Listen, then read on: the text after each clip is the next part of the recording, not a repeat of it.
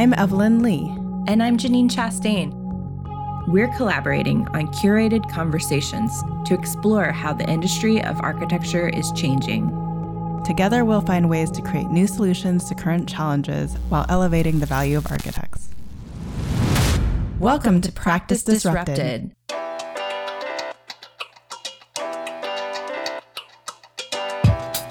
Hello, listeners. Hello, Janine.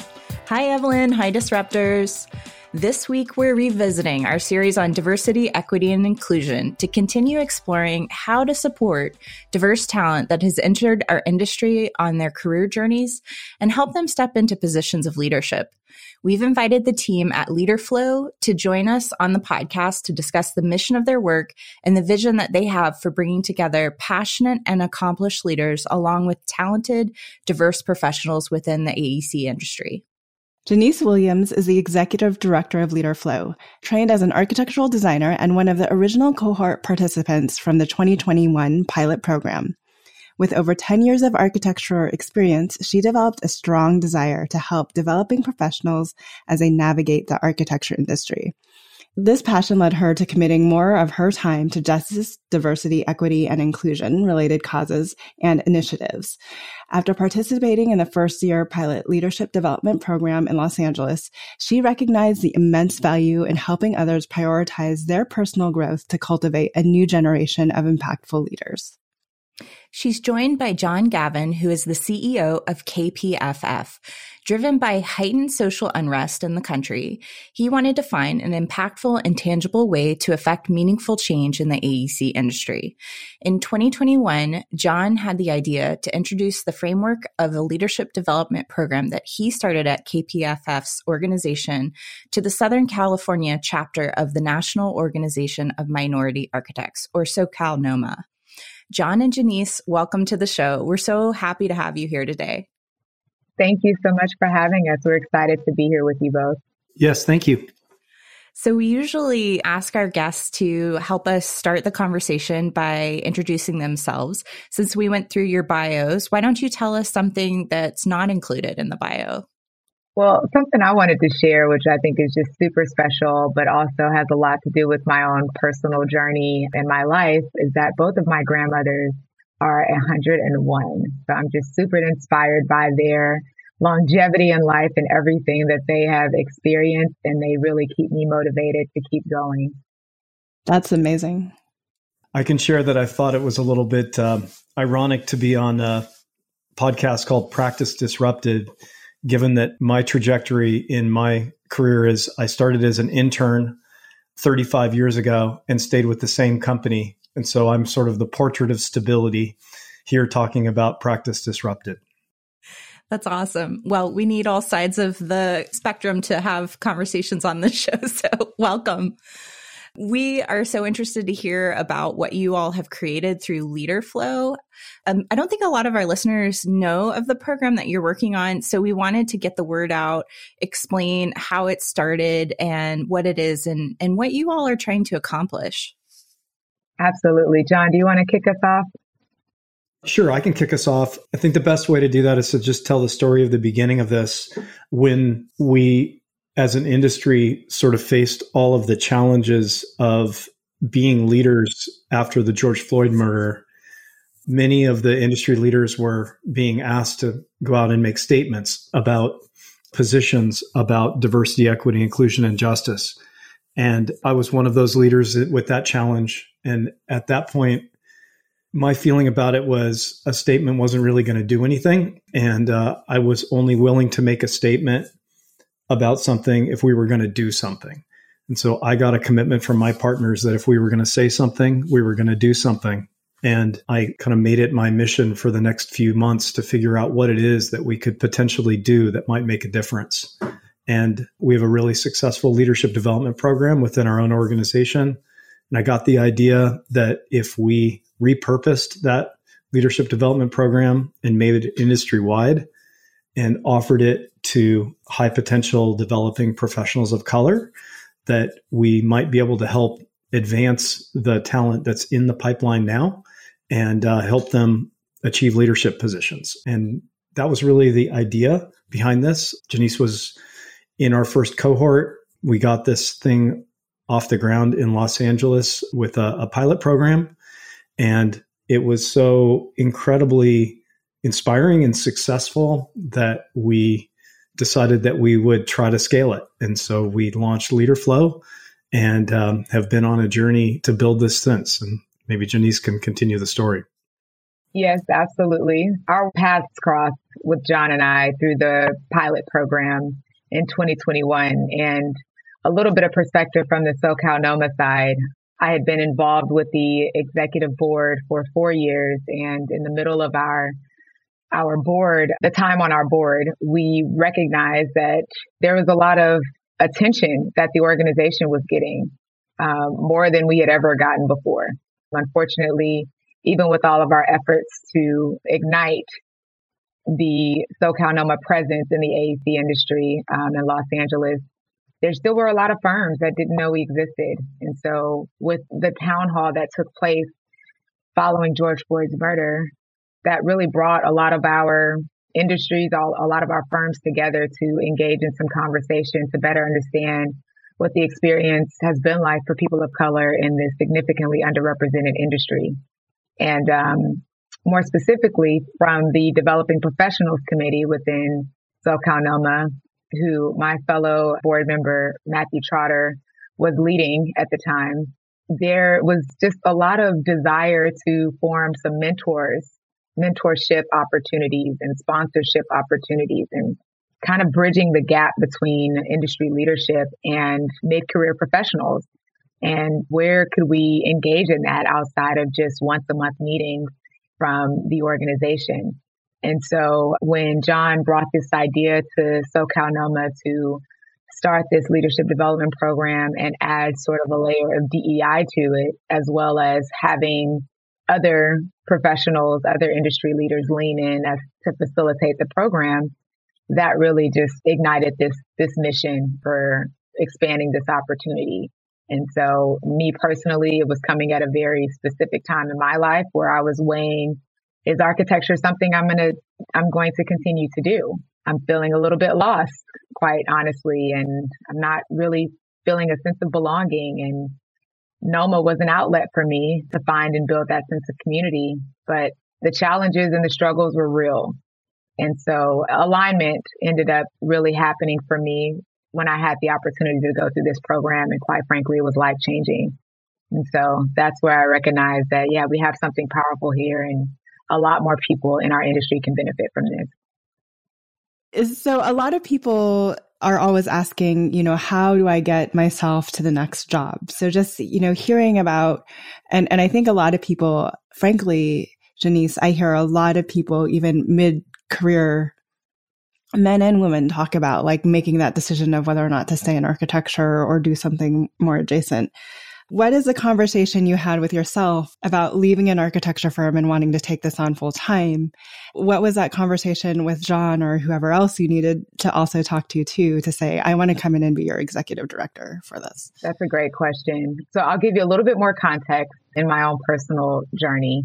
I did study architecture in undergrad at Howard University. I was not always sort of destined or at least passionate about the industry and the profession. It was really a leap of faith.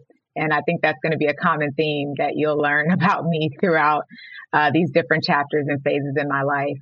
So I had been struggling my entire career to figure out what my path was going to be.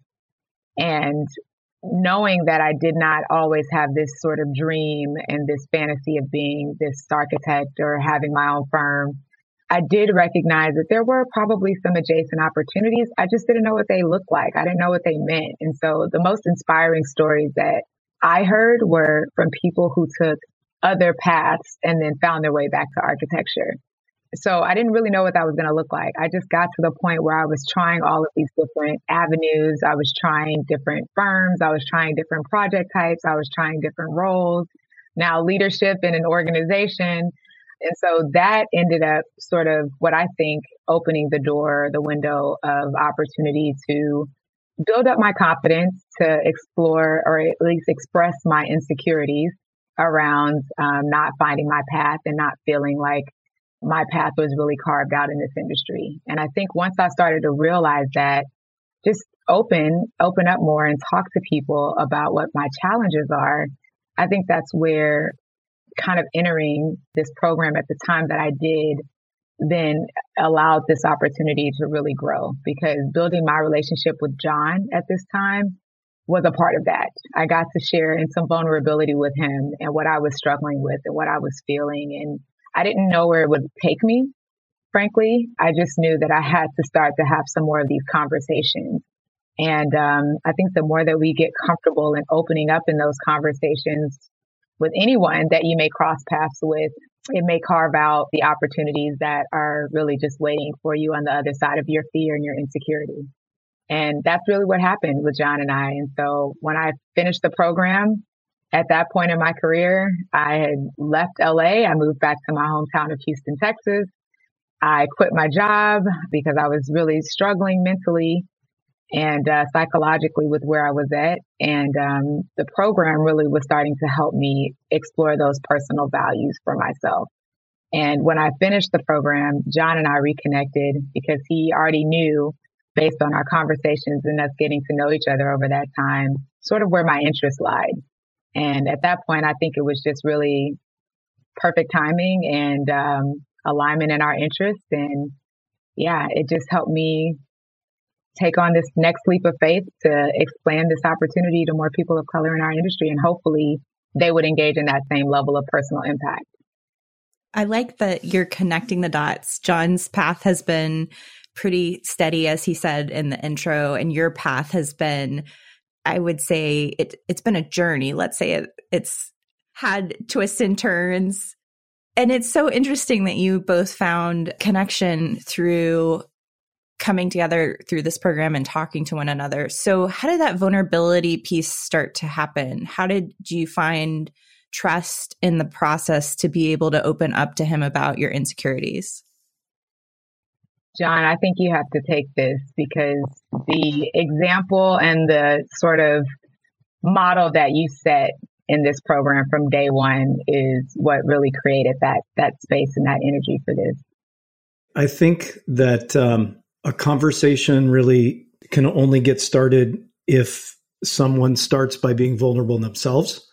And so being a middle-aged white male, which is sort of the, kind of the target of people who probably don't understand diversity, equity, and inclusion. And there's a starting point about, I would say, a level of separation between a group of people. I think for me, it was to come to this group and say, I feel like I have a lot to learn. I've been trying to learn a lot of things on my own. I look forward to learning from all of you. I'm probably going to make some mistakes. I'm probably going to say some wrong things, and I'm going to do some wrong things. And I hope you'll give me some grace when I do. But I want to lean into this and I want to understand you better. I want you to understand me better. Want to just enter into this conversation. And I was also willing to be vulnerable about, it sounds like a straight line from intern to CEO. It's far from that. There's been a lot of really, really significant personal challenges in my life. And so rather than tell the rosy story of all the good things that happen in life, usually start with the rocky road that life is for almost everyone. And I think by being open and honest about those kinds of things, you'll hear the real story from other people. And by sharing authentically where you are, and I think a learning and growth mindset, then it opens things up. And I feel pretty fortunate that the cohorts have been really, really open and honest with me too. John, what's so refreshing kind of about everything you just said is it takes a certain level of self-awareness that I don't often actually see in a lot of other middle-aged, you were in the conversation, I'd put the quotes around, the middle-aged white guy leaders. So what in your leadership, I'd be interested in knowing more about your own leadership development path and how you've grown to develop this self-awareness in you and to really actually talk, one, about vulnerability and the fact that we're not going to get it right the first time is things that you don't actually often hear from leaders in general in the AEC space. Janice and I just did a talk in front of a huge group of people a couple of weeks ago, and we we shared a lot of this story, but I think one of the things is that I'm a lifelong learner. And after the George Floyd murder, I felt like there was so much I needed to learn. So I started to consume as much as I could relative to reading about things, participating in conversations, gaining knowledge. And in doing so, I think it helps you reflect on the unseen advantages that you have when you're a part of a majority group. It's easy to make connections. It's easy to find mentors. It's easy to make friends with people who can become your clients, people who become your partners. All of those comfortable relationships end up being a huge advantage, which is what we talk about when we talk about privilege, right? And a lot of white men, when they hear the word privilege, their hair stands up on the back of their neck and they're saying, we don't want to talk about this. I think if they understand what it really is, it's just a recognition of natural advantages that some people have over other people, and then trying to adjust for that, it becomes a lot more realistic conversation. To me, I feel like I got to a place and then I recognized that when I looked around the room, in a room full of leadership, it didn't look the same as the room that I came from. And it kind of started with the lack of gender diversity at the table, which led to a lot of really good conversations with good friends that I had that were women in the industry, and them being authentic and vulnerable with me about their lived experience and how different it was for them. And then starting to figure out how to adjust my leadership, learn from that, and start to create more inclusive leadership teams. And I think that learning on the gender front led to quicker learning on the racial equity front. I wanted to know about the program, more details about what you brought to the table when the program started, and maybe what surprised you as the first year of the program unfolded with the cohort. So the program in general is kind of, I would say, a 3-stage journey. Get to know yourself really well, a self-exploration of your natural strengths, your emotional intelligence, areas of strength and weakness, understanding how work integrates with the rest of the things that are important in your life. And starts with that know yourself. The theme of it is to really then lean in and be yourself more, right? As opposed to trying to assimilate to something else. We move from there into really thinking about relationships with other people and how those relationship dynamics work, how to improve your conversations, improve your impact in your relationships. And then we turn it towards the practice. And what does that mean relative to project leadership and client development and business development, understanding the finances of a company and what makes companies run, what leaders really do and how leaders really impact things. So that's the journey in general.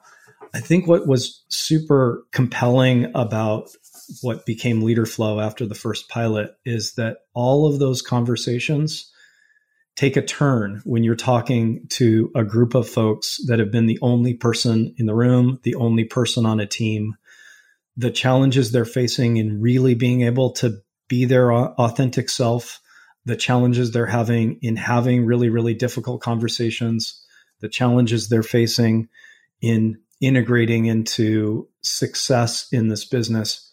It's a different conversation. And so that different conversation creates a big vulnerability and a big learning opportunity. And what we're doing in this program is we're flipping the script. If there's an only in the room, it's me. The entire room is a group of professionals of color who've had these same experiences and start to coach and mentor each other about what they've experienced. And they're realizing that they're very much not alone. So that's really what's unique about sort of the marriage of a leadership development program with the idea of developing a unique group of professionals of color.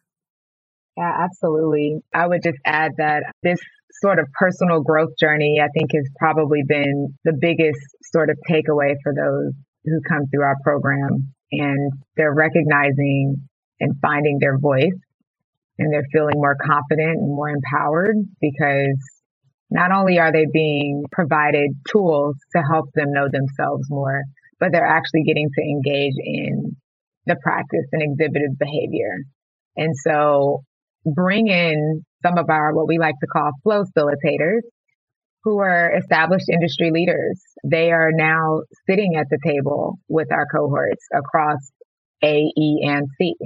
And so by having blended conversations with very similar experiences, lived experiences in the workplace, but also very different experiences because of the architecture firms, what that organizational culture is like versus the engineering firms versus the construction companies.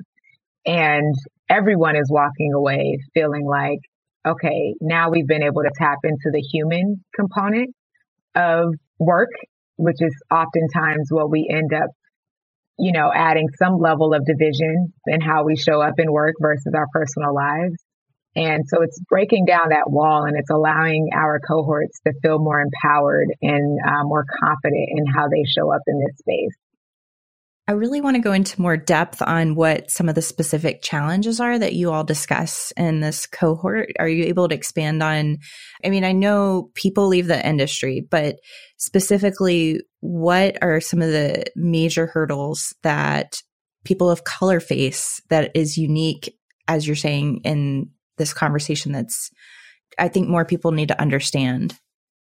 Well, I can start off with something very simple. And this is maybe, I don't know, a year ago, I probably would have never admitted to this. But when we walk in any room in a professional setting, and John and I have talked about this, the first thing on my mind and most people of color's mind is, especially Black people, are how many others are in the room, if any at all.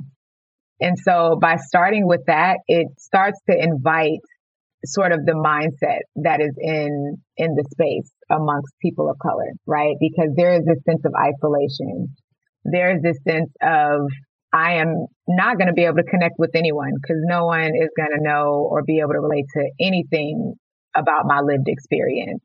Comments that are made in the workplace amongst leaders where they think it may be something super trivial, but it's a huge microaggression. What they've engaged in on the job site. Some of our professionals who have been maybe project managers, project architects, project engineers, leading their jobs, their projects, and they are considered, or people think that they're the administrative assistant, or they're there to just take notes.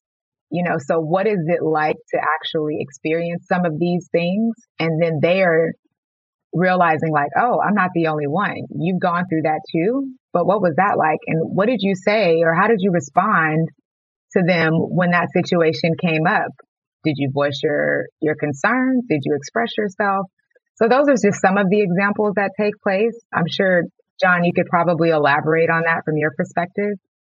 Yeah. One thing I would just add is, I think since this diversity, equity, inclusion, and belonging has become more of a focal point, most firms and most people are saying this is a pipeline issue, right? This is a pipeline issue. We need to find the diverse talent and get this diverse talent attracted to our industry. So people are focused on high school programs, middle school programs, recruiting at different kinds of colleges and universities.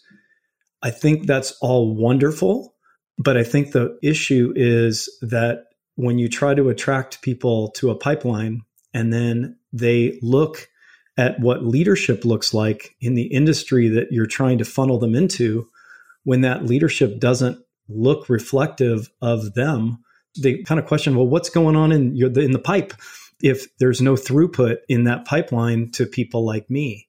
And so I think this is about really identifying what those kinds of things are and figuring out how to break those barriers down. A few of those things that I think exist for professionals of color, there is implicit bias that is in existence, and it's in all of us. It's something that we all need to accept, is there's implicit bias and we need to work our way through it. That impacts their trajectory. It's more difficult to make connections because there's, that less familiarity, less people like you in a room or on a team or on a project. Now that there's a lot of attention towards building diverse teams, there's a lot of tokenism that's happening. So people are added to a team so that the team looks diverse, but then they're put in a position that they're not really able to succeed, or they're spread so thin amongst many, many projects, kind of as a token piece of a project. That's a difficult situation that they need to overcome. Their cultural differences get misunderstood very, very easily. And kind of all of this leads to a lack of access to mentorship and sponsorship, the really, really critical connections that people need to have to really be pulled through the trials and tribulations of growing in a career and ascending to leadership. If you have less access to those kinds of people, it's harder to stay in the game. That's some of the things that we're trying to talk through and shift for the group of people who chooses to go through LeaderFlow. And one more thing to add to that is not so much external or outward facing for some of the things that have come up amongst our cohorts. It's related to maybe challenges with public speaking or feeling confident to stand in the front of a room and share their stories. And so when we're seeing a lot of, it's maybe not what you would assume would be an issue with diversity, equity, and inclusion, but there's still such a need to explore what are some of the more interfacing challenges that are not being addressed in our industry, because oftentimes those who are being rewarded and elevated are those who may be more extroverted or maybe more expressive or have the personalities that can shake the hands and play golf and, find their ways in the leadership groups. So these are often some of the other issues that we are dealing with and trying to make sure we address in some of those conversations throughout our program.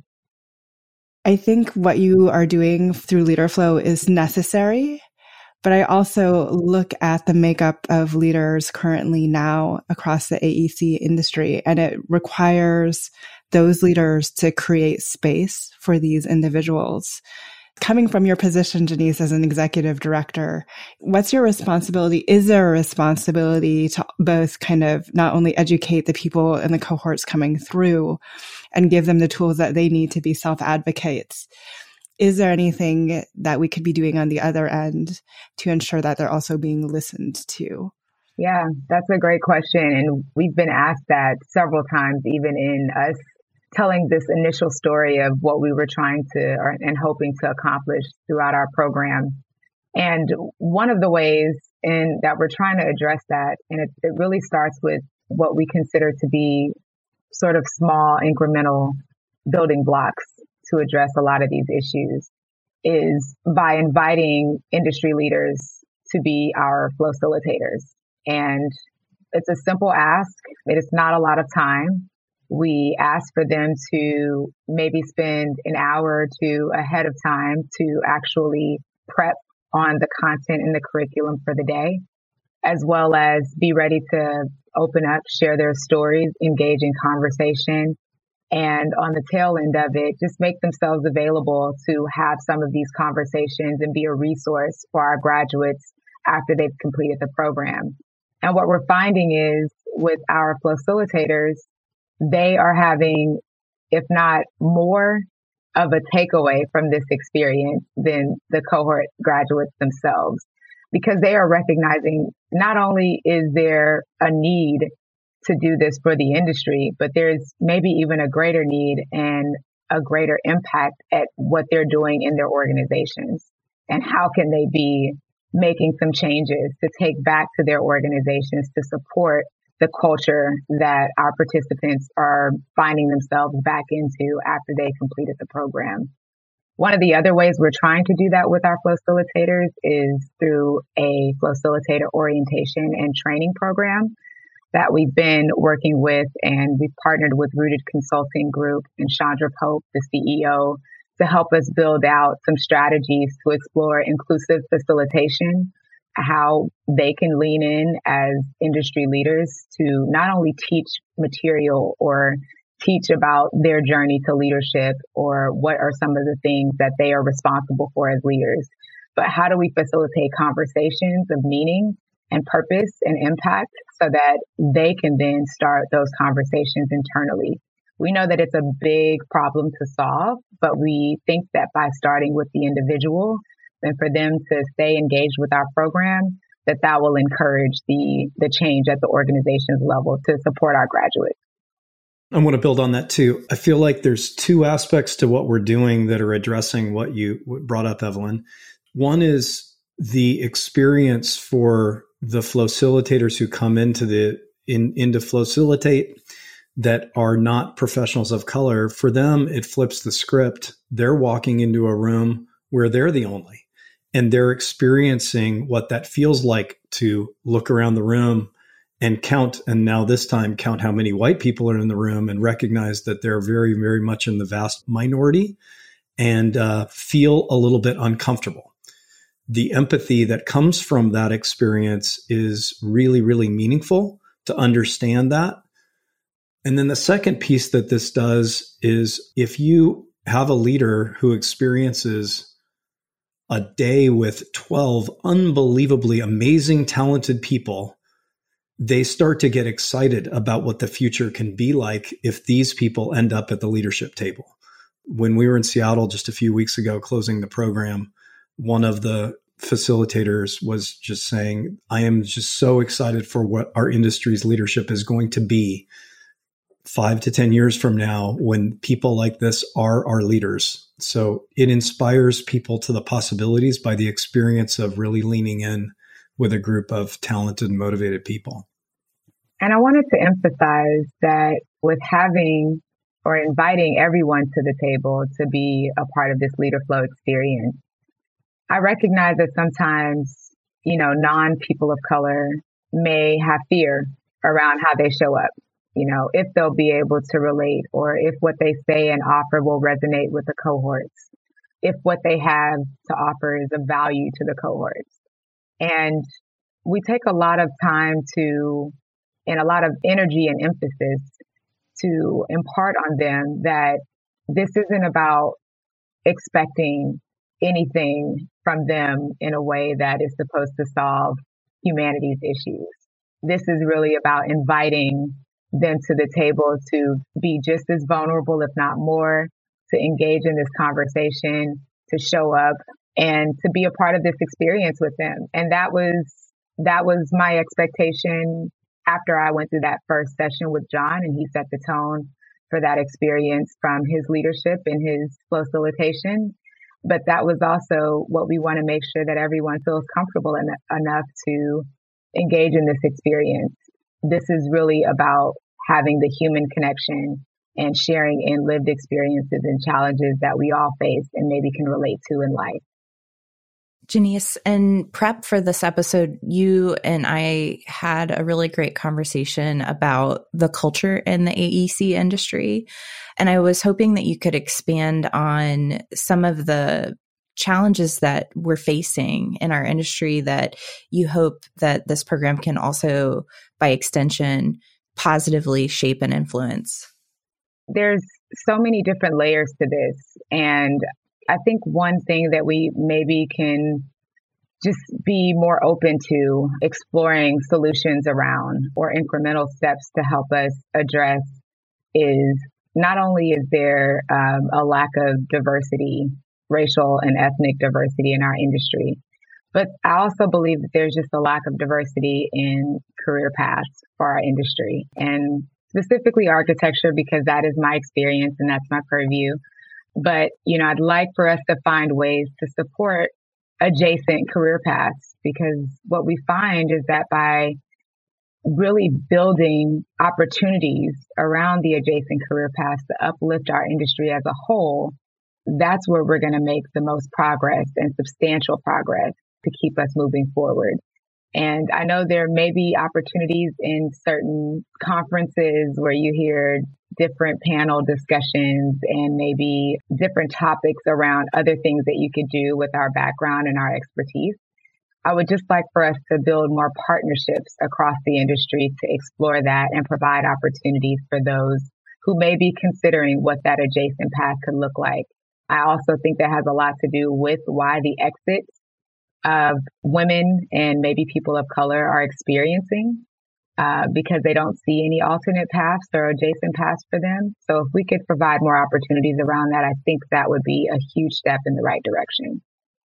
I would say that you're spot on. I think Evelyn and I have both felt that in our journey to be on kind of alternative paths. It's hard to be, figuring it out without a group of mentors around you or anyone who's modeled that career path before.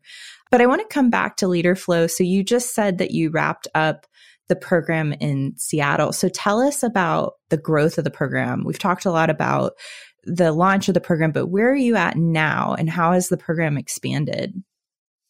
Sure. So this year was our first year expanding the program beyond Los Angeles. So we were in Seattle and Houston on consecutive Fridays for all 7 of our sessions. And we just wrapped up the last the last session for all of 2023 in Houston last Thursday and Friday, which was really, really rewarding for us. And so really the goal and the model for this is to continue to build out and add on new cities as we grow year by year. We are sort of testing out this model for expansion, one, by re-engaging the cohorts year after year to help plan and help sustain each of the sessions each year as we grow. But we're also looking at building out the Leader Flow community through sponsorships, through industry leaders who want to serve as like our program champions and connectors to other regional industry leadership, and as well as getting them involved to facilitate our sessions in our new cities. So for 2024, we are excited to announce that we'll be headed to Chicago and New York, and a lot of growth and a lot of planning to do in advance of that. But yes, that's our goal. We're going to keep growing this opportunity and keep providing this as widespread and as nationally as we can maintain and handle year after year. Yeah, let me build on that just a little bit too. The vision for the program is to establish in a city and repeat small group cohorts year after year, building a Leader Flow community within that region. Have that Leader Flow community stay connected to each other and connected to the growing group of sponsors within that group. So, just imagine that there's like a chapter for Leader Flow of a group of people that is sustaining and building momentum within a city. And then we just keep adding cities that keep building the program. We're hoping by scaling it year by year that we'll touch more and more people and build momentum in more and more communities and more support and connection for this group of people as we're moving along. So if I'm somebody who is interested in being one of the new individuals in the expanded cohort or in the current cities where there are cohorts, how do I participate? And alternatively, if I'm interested in being on the other side and either helping fund the program or being a flow facilitator, how do I participate? Currently in each of our cities, our cohorts are locally based. And so we'd like to make sure that we can build their sense of community within those cities. And we will be putting out the communications for our 2024 dates next month. And you can certainly sign up on our website to receive more information and be on our communications for the announcements of those dates. We'll also be posting it to our LinkedIn page, as well as we're currently looking for flow facilitators. So anyone who'd be interested in learning more about our flow facilitator sort of model, we're getting ready to launch the next sort of version of our website, which will have a lot more information and some sign-up sheets so that you can stay on our communications to receive the information on when and how to get involved. And similarly, if firms are interested in sponsoring or becoming allies of this work, how do you want them to reach out to you or connect with you? Yeah, thank you. We're really fortunate to have over 20 sponsoring firms now, which have helped us expand to 3 cities at this point with the vision to 5 and more. It just getting on the website, www.leaderflow.org is the easy thing to do, but reach out to Janice or to me to have a conversation about an interest in sponsoring. I think that the return on the investment is showing. We have about half of the Leader Flow participants being promoted within the first 2 years. So the amount of results, increased confidence, the growth that they're bringing back to their firms, the increased confidence to lean into the conversations that need to take place to change workplace culture are happening. So I think there's a huge return on investment for those who are leaning in to support the program. Janice, you stepped into this role as ED after going through the pilot program, which was obviously very personal to you. I was wondering if you could expand on how taking on that leadership role has continued to help you grow, either at a personal level or a professional level or both. I feel like this could be a therapy session in itself. It has been a lot of change for me, personally and professionally, obviously. But I think one of the first things I learned in building up my confidence around the uncertainty in my personal life and what I was struggling with at the time helped me to lean on the support that I needed to prepare me for this role. And one thing that I recognized in being able to be on this side of the program was not only am I coordinating the logistics to make sure that every session is happening and every facilitator has the materials and every cohort participant has all of the tools that they need. But I'm also standing in front of them, sharing in my experience and my story. And I'm also letting them know some of my own vulnerabilities around, hey, this is new territory for me. And we're trying to figure it out as we grow. And I've been receiving so much praise and so much support. And it has built me up in a way that I could not have imagined for myself. I'm just grateful for one, being able to connect with so many people. I am a people person at my core, always have been, always will be. And I've just been so grateful for all of the many connections that I've made and just knowing that I have an abundance of resources and a network to continue to support me on this journey in leadership. And I'm also just building up that confidence within myself to explore some of my own learned lessons and new skill sets around the material and the curriculum that we're teaching, which is super inspiring because one, being able to bridge the AEC industry side of things with all of the personal, more soft skills and what we like to call power skills. There's so much power in that for our cohorts. And I just recognize my role in being able to present that to them in a way that it helps me measure my own growth along this journey. And so it's been a lot of change in a short amount of time, but a lot to be grateful for. And Janice, the praise that you've been getting is incredibly well justified because I've been fortunate to see this growth personally over the last couple of years. And it is amazing to see a person who's found their calling and leans all the way into it. And the leader that you're becoming is just absolutely inspiring. Thank you, John. John, I feel like it would be a missed opportunity if I don't ask you how your role in helping to initiate this program and being part of the growth of it, how has that changed your perspective or your leadership at KPFF? I feel like I'm probably the biggest benefactor of this program or the beneficiary. I feel like I've grown so much personally from getting to know this amazingly talented group of people and entering into the conversation. I feel way differently equipped relative to helping foster a true environment of inclusion and belonging.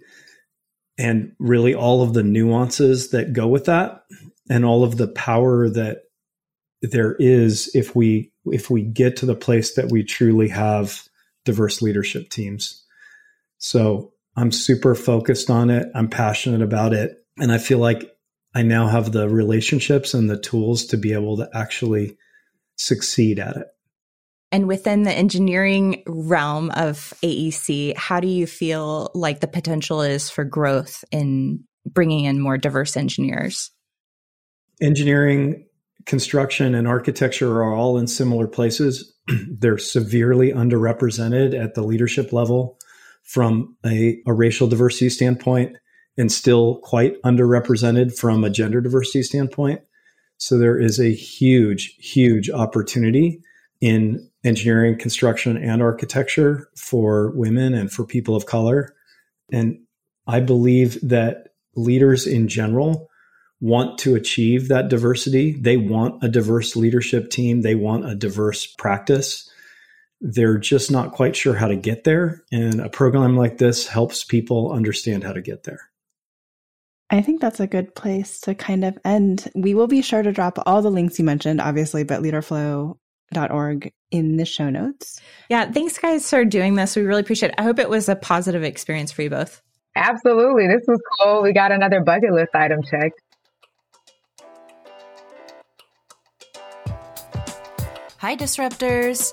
If you like the content from today's show, you can find all of our past episodes over on practiceofarchitecture.com/podcast. Be a part of the conversation by joining us, our speakers, and others in the community at practiceofarchitecture.com/community. Our social media handle is Practice of Arch. That's Practice of ARCH. We'd love to hear from you, so feel free to drop us a DM and say hello.